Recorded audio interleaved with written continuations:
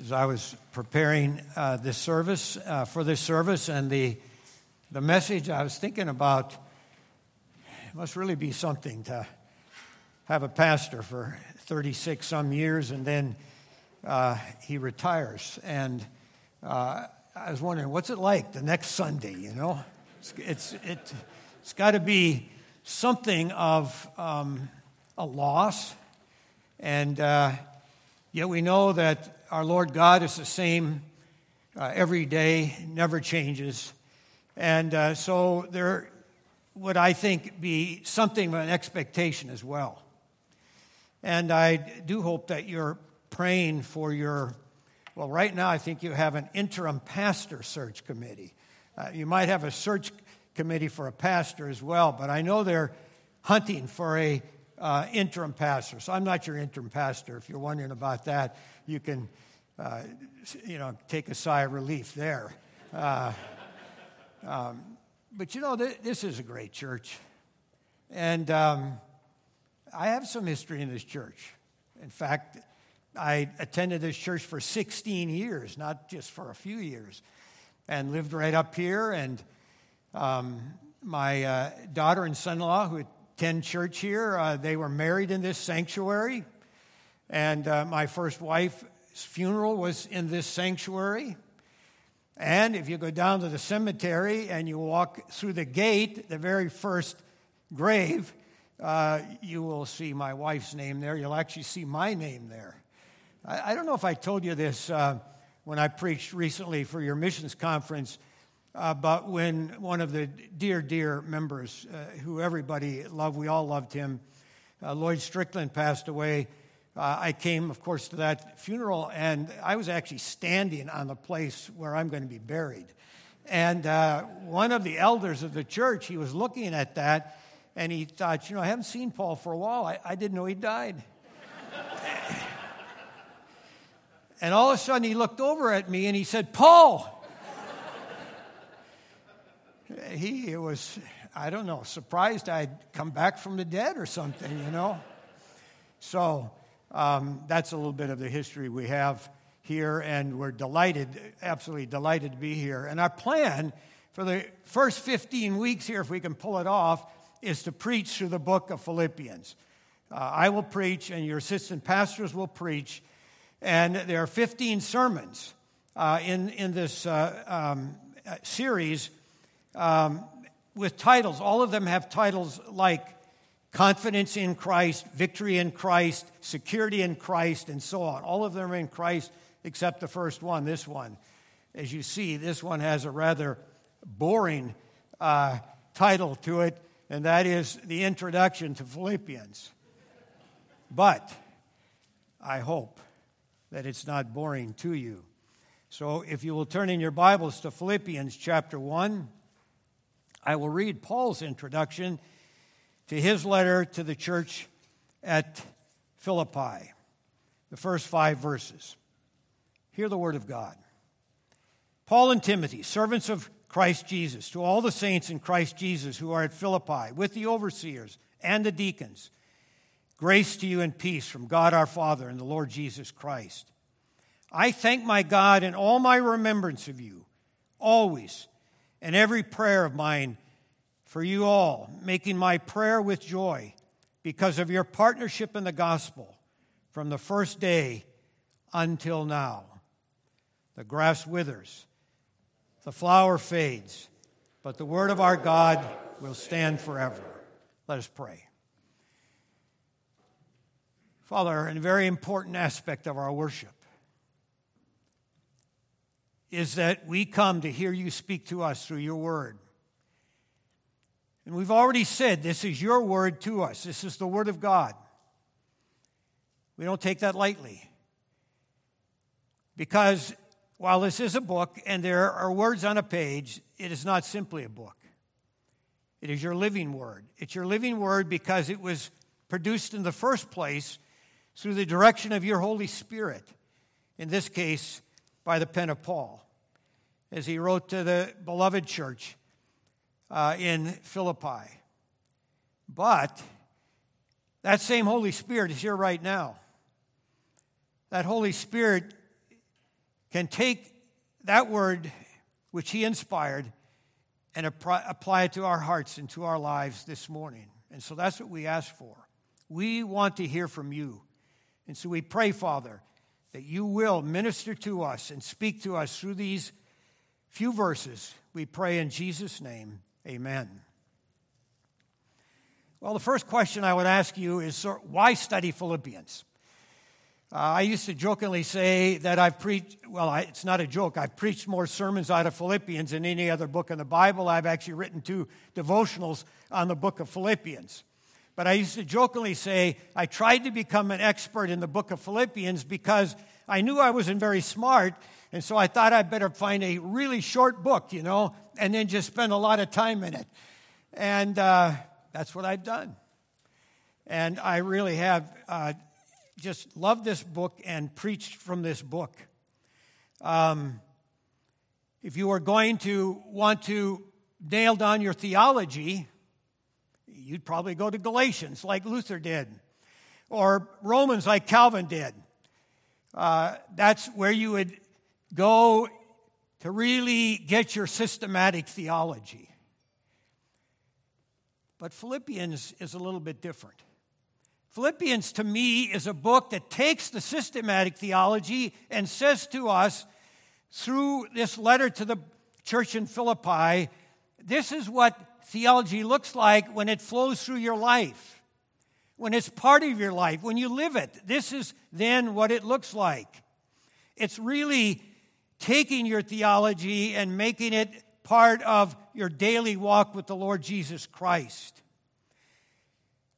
It's how the Scriptures shape and mold the way you think, how that world and life view that you have comes to fruition in your life, how you deal with problems and difficulties in your life, how you really try to focus on the Lord Jesus Christ on a daily basis. To put it in the simplest way, I would say that the book of Philippians is a book that says, okay, life's not always easy. We live in a broken world. We live in a fallen world. There are a lot of difficulties. And if that's not bad enough, we've got problems of our own. You see, not only is the world fallen, we're fallen. And we deal with sin not only on the outside, but we deal with sin on the inside as well. And this book really, in my mind, says this is what it looks like to live your faith. This is what it looks like to take a magnifying glass to your life and say, what does it look like to be in the Lord Jesus Christ right now at this particular time in my life? I also think that it helps us a bit to see what the heart of Jesus looks like. Because you see the heart of Jesus flowing through the heart of Paul. As Paul walks with the Lord, as Paul attempts as much as he can to live a Christ-centered life. Now, saying that, I want to say that this is important. This idea that your theology's got to live, that it can't simply be a cognitive knowledge that you have that you can pass a test on, or you could look good in a Sunday school class or something like that. Or if somebody asks you, what does the Bible teach, you could tell them. You see, all of that doesn't count unless it makes a difference in your life. If it doesn't really impact you. Theology that is not lived is basically no good at all. The purpose for our doctrine, the purpose for our theology is that we might know God better, that we might know God deeper, that God might become a more central, let's just say he would become our life, really. Not just the center of our life, but that it would become our life entirely. Why do you study the Bible?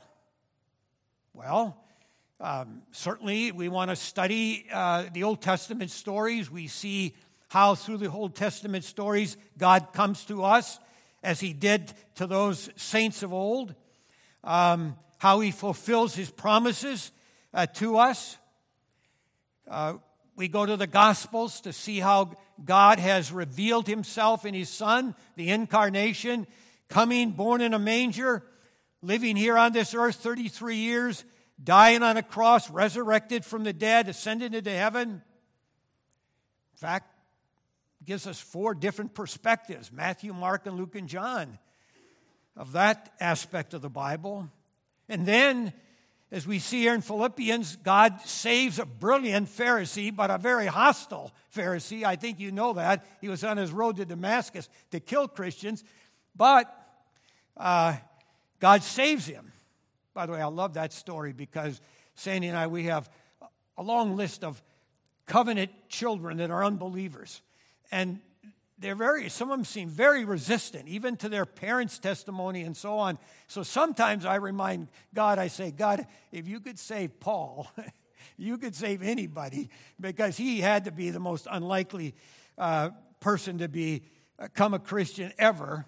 He himself says, I was the chief of all sinners. But God saves him. God teaches him the gospel in ways that he can then express it to us.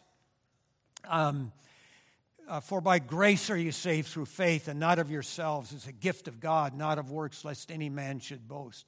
I'm crucified with Christ. Nevertheless I live, yet not I, but Christ lives in me. In the life I now live in the flesh, I live by faith in the Son of God, who loved me and gave himself to me. You study the Bible so you can know all those things, of course. But you study the Bible most of all so you can know God. So you can know God personally in your life. Today, there are all these things that you know become alive.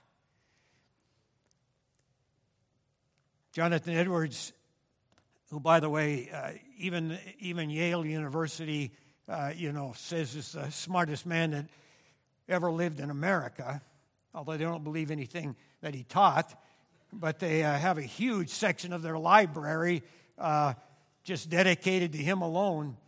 But listen to what he said. He said that the gospel must filter down to the cracks and crevices of your life, to the cracks and crevices of your life, and fill them up. And you see, that's what I'm emphasizing here in Philippians. To me, that's what Philippians does. Philippians takes these truths and says, this is what it looks like when they do filter down into the cracks and crevices of your life.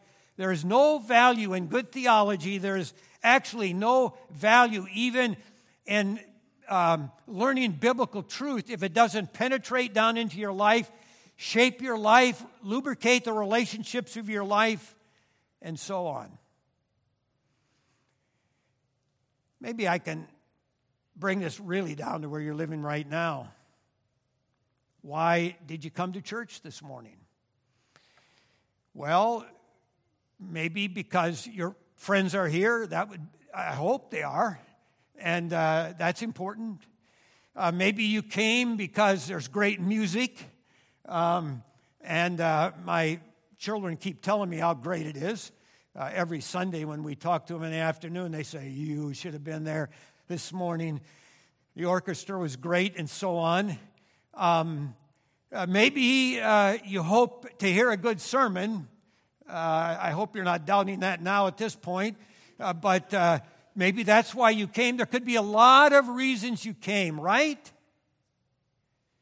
But was the most important reason you came because you wanted to meet God?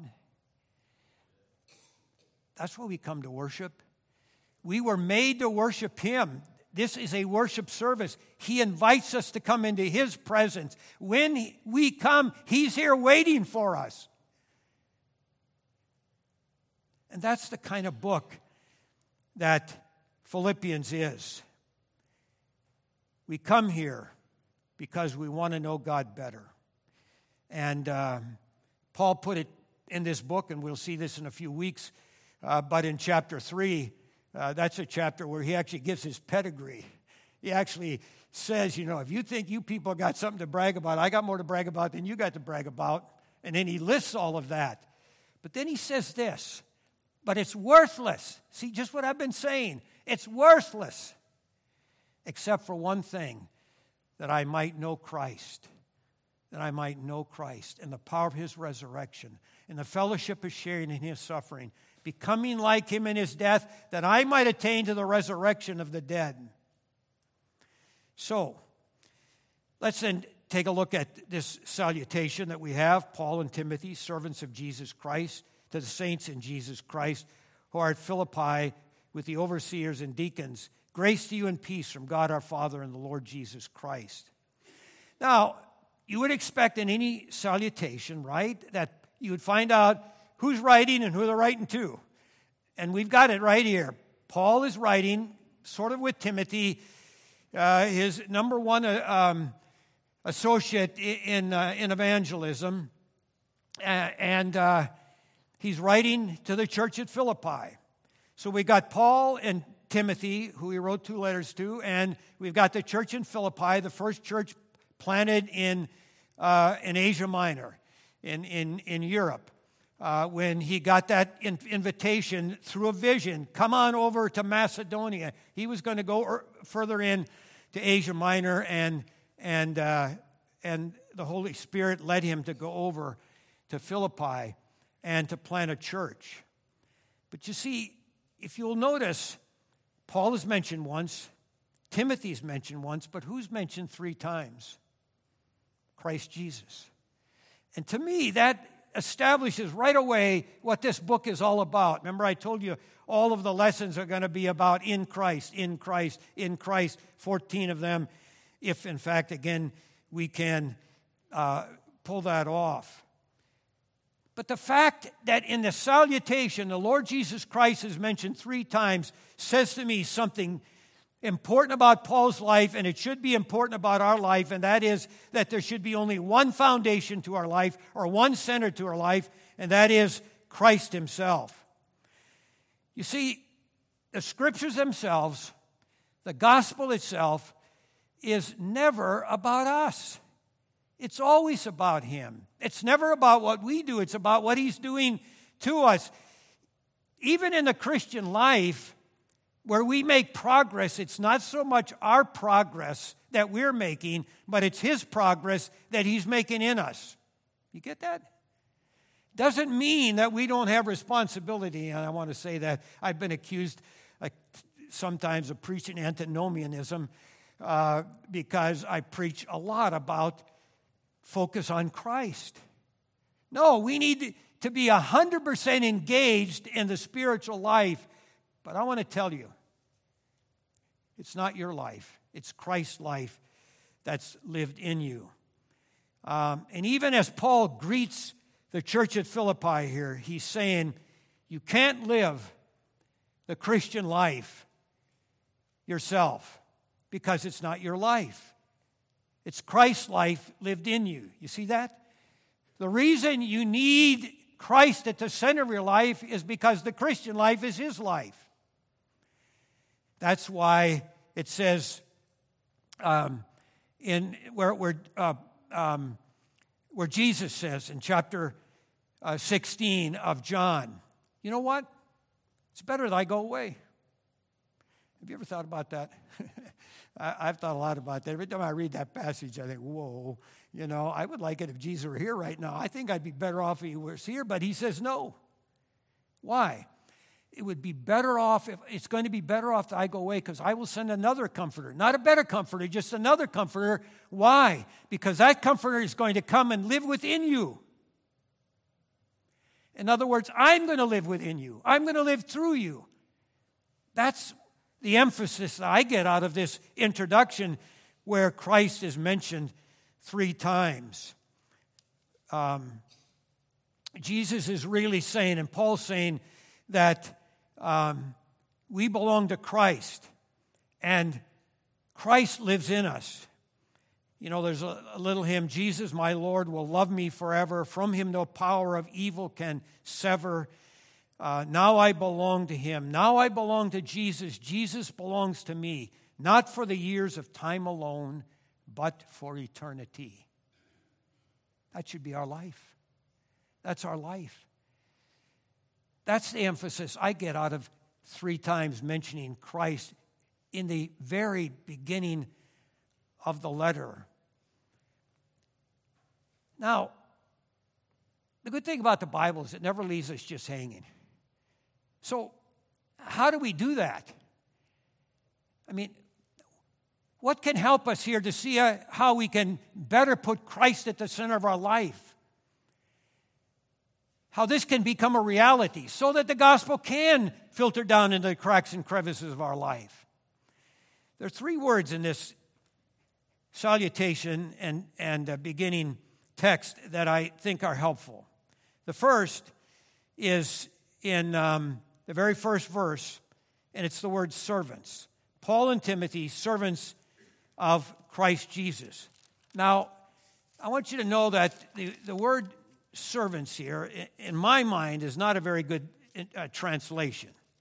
The word in the Greek is doulai, which actually is slave, and it's the lowest kind of slave in the Roman Empire.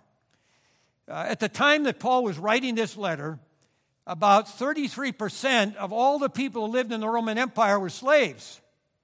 And in Italy itself, it was about 20%. And if you were a doulos, you own nothing, not even yourself. You belong lock, stock, and barrel to somebody else. There is actually another word in the New Testament for servant, dekainos, from which we get the word deacon. And if that word were here, that's how you would translate it, servant. I would read this as Paul and Timothy, bond servants of Christ Jesus. Now, why is that important? Because if Christ is going to be at the center of our life, we have to understand that we've got to surrender ourselves to Him. We've got to give up ourselves to Him. That may not be attractive to some people because they say, who wants to be a slave? But spiritually speaking, the Bible is very clear. You are a slave. You're either a slave to sin and self, or you're a slave to Christ. That's the only options that we have. And by the way, most people choose the first. Most people choose the religion of the Garden of Eden. If I eat of the fruit of this tree, I can be my own God. I can be in charge of my own life. I heard an interview just recently. The actress was Rachel Ziegler, and she is the new Snow White. If you haven't, I know you haven't seen the movie yet because it doesn't come out the next year, but they were interviewing her, and she said, you know, this is not like the old Disney. I thought, boy, I bet it's not. No, she doesn't get saved by a prince. There's no true love. She doesn't find true love. Guess what she finds? And I don't even have to tell you, do I? She finds herself. She finds her own place in life. She becomes a leader that she knows she already is, and so on. Now, that's the religion. In fact, that is the foundation of every religion except Christianity. Basically, you are at the center of your own life. Every other religion in the world actually has that foundation. Every other worldview except the Bible has that foundation. But I ask you this, has any people ever been better off with that religion or that idea? Never. People and cultures that gravitate towards Christ are the only ones that actually flourish. Those that are self-absorbed decline into misery and decay. Coming to the end of yourself. That's the only real solution there is to life. You might ask yourself, you look at our culture today and it's haywire. And you say, how could people be so foolish? I literally do. Often in the morning, I'm looking at the news and I say to Sandy, how can they believe this stuff? And I even say sometimes, I don't think they really do believe this stuff. It's not possible. Girls can't be boys and boys can't be girls. That just doesn't work. Where they get that idea? Well, think about it.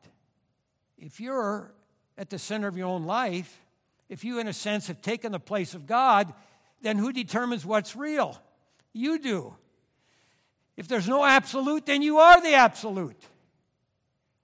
But you see, God has called us to be bondservants, slaves as it were, to Him.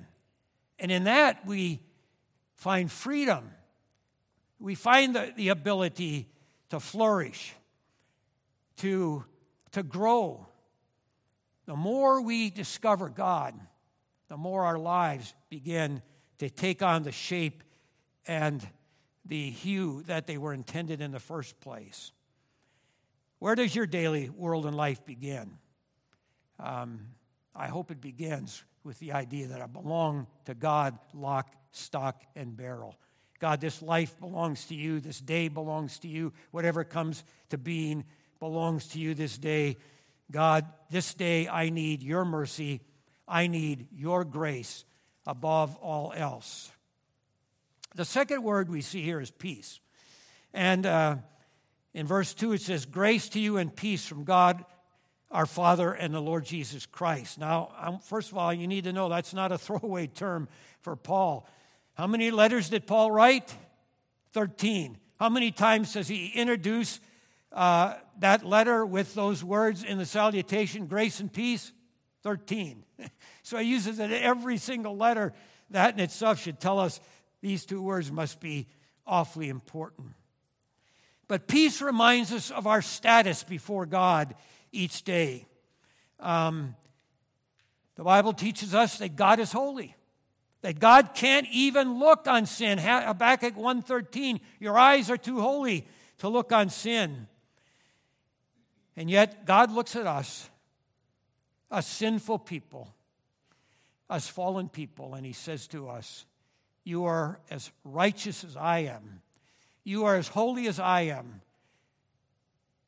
Not because you are, but because I have declared you to be righteous and holy.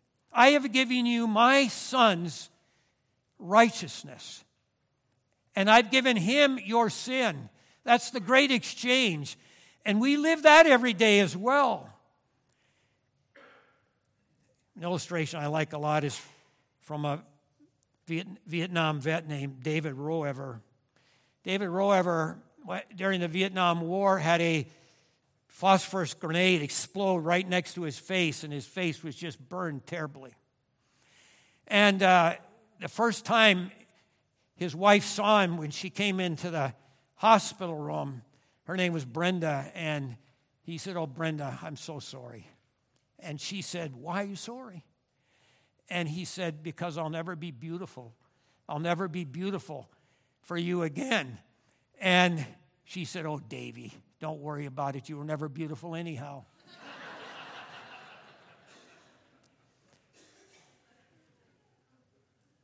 And he said, that's when the psychological and spiritual healing in my life started. Think about it.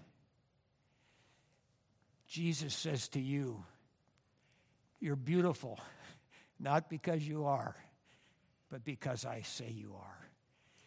Because you are in my Son. And everything I see in Him, I see in you, and everything that belongs to Him belongs to you. That's the reality of your life. You see what a difference that can make in your life? What a difference this day can be, no matter what's happening. This is a great day because I'm at peace with God. God looks at me, and with the greatest fatherly love of all, He embraces me and says, son, you belong to me. You have the position of my great Son, the Lord Jesus Christ. And then the second word is peace, grace, and actually it says grace and peace. But the third word here is grace. I have to tell you, it's my favorite word. My testimony is that I've been a Christian all my life. And I went to seminary, became a preacher. I was successful. I won't tell you how I was, but I was. But I had a nervous breakdown 2 years into the ministry. Probably because I worked 7 days a week, 14 hours a day. Probably one of the reasons why I could say I was successful too, because we're talking about numbers. But at that point, I realized there's something wrong. I didn't think there was anything wrong with Jesus. Never doubted that he was my Savior. Never doubted that he was the second person at Trinity. Never doubted any of that. I never doubted the Christian life. I just doubted Paul Koistra. Something wrong with him. And I began to study the Bible. Now you can go to a Christian bookstore and you can buy about 5 books on grace. In those days, you couldn't buy any books on grace. You bought books that talked about, how to live the Christian life, how to be happy though married, all kinds of books like that. But in those days, people weren't even preaching grace. It was a strange time, even in the evangelical church. But I began to study the Bible, and as I studied the Bible, I would see where God was telling me how to live and things to do and things I had to think about and so on. And the Bible has no problem telling you stuff. It tells you all kinds of stuff. But what I noticed was it hardly ever tells you what to do before it tells you who you are. The 10 Commandments, thou shalt have no other gods before me, but it first says, but I am the Lord your God that brought you up out of the land of Egypt. I'm the God that saved you, you see. And I began to see that the foundation of the Christian life is grace. As I've already said, it's not what we do, it's what he does. I went to Covenant Seminary as the president, and we would have chapel in those days 5 days a week. And so I would preach quite often because the professor didn't want to preach. They thought their sermons had to be perfect. I thought I could just give whatever my devotion was that morning, and so I would do it. And one day, a fellow, his name was David Ludwig, and he's passed away now, but he wouldn't mind me telling you his name. David was a second career student. He had a grown family of teenagers sitting in the front row with him. They homeschooled. By the way, the front row is actually the second row because nobody hardly ever sits in the front row. But he'd be there with his wife and his 3 children. And one day he comes out of the chapel last because I suppose he was up front, and he got right in my face, and he says, Dr. Koistra, is there not anything you can preach but grace? And I said, well, David, there's nothing to preach but grace. That's all there is. Everything we have from God has been given to us. We haven't earned it, and we haven't produced it. It's been given to us as a gift, a free gift of his grace.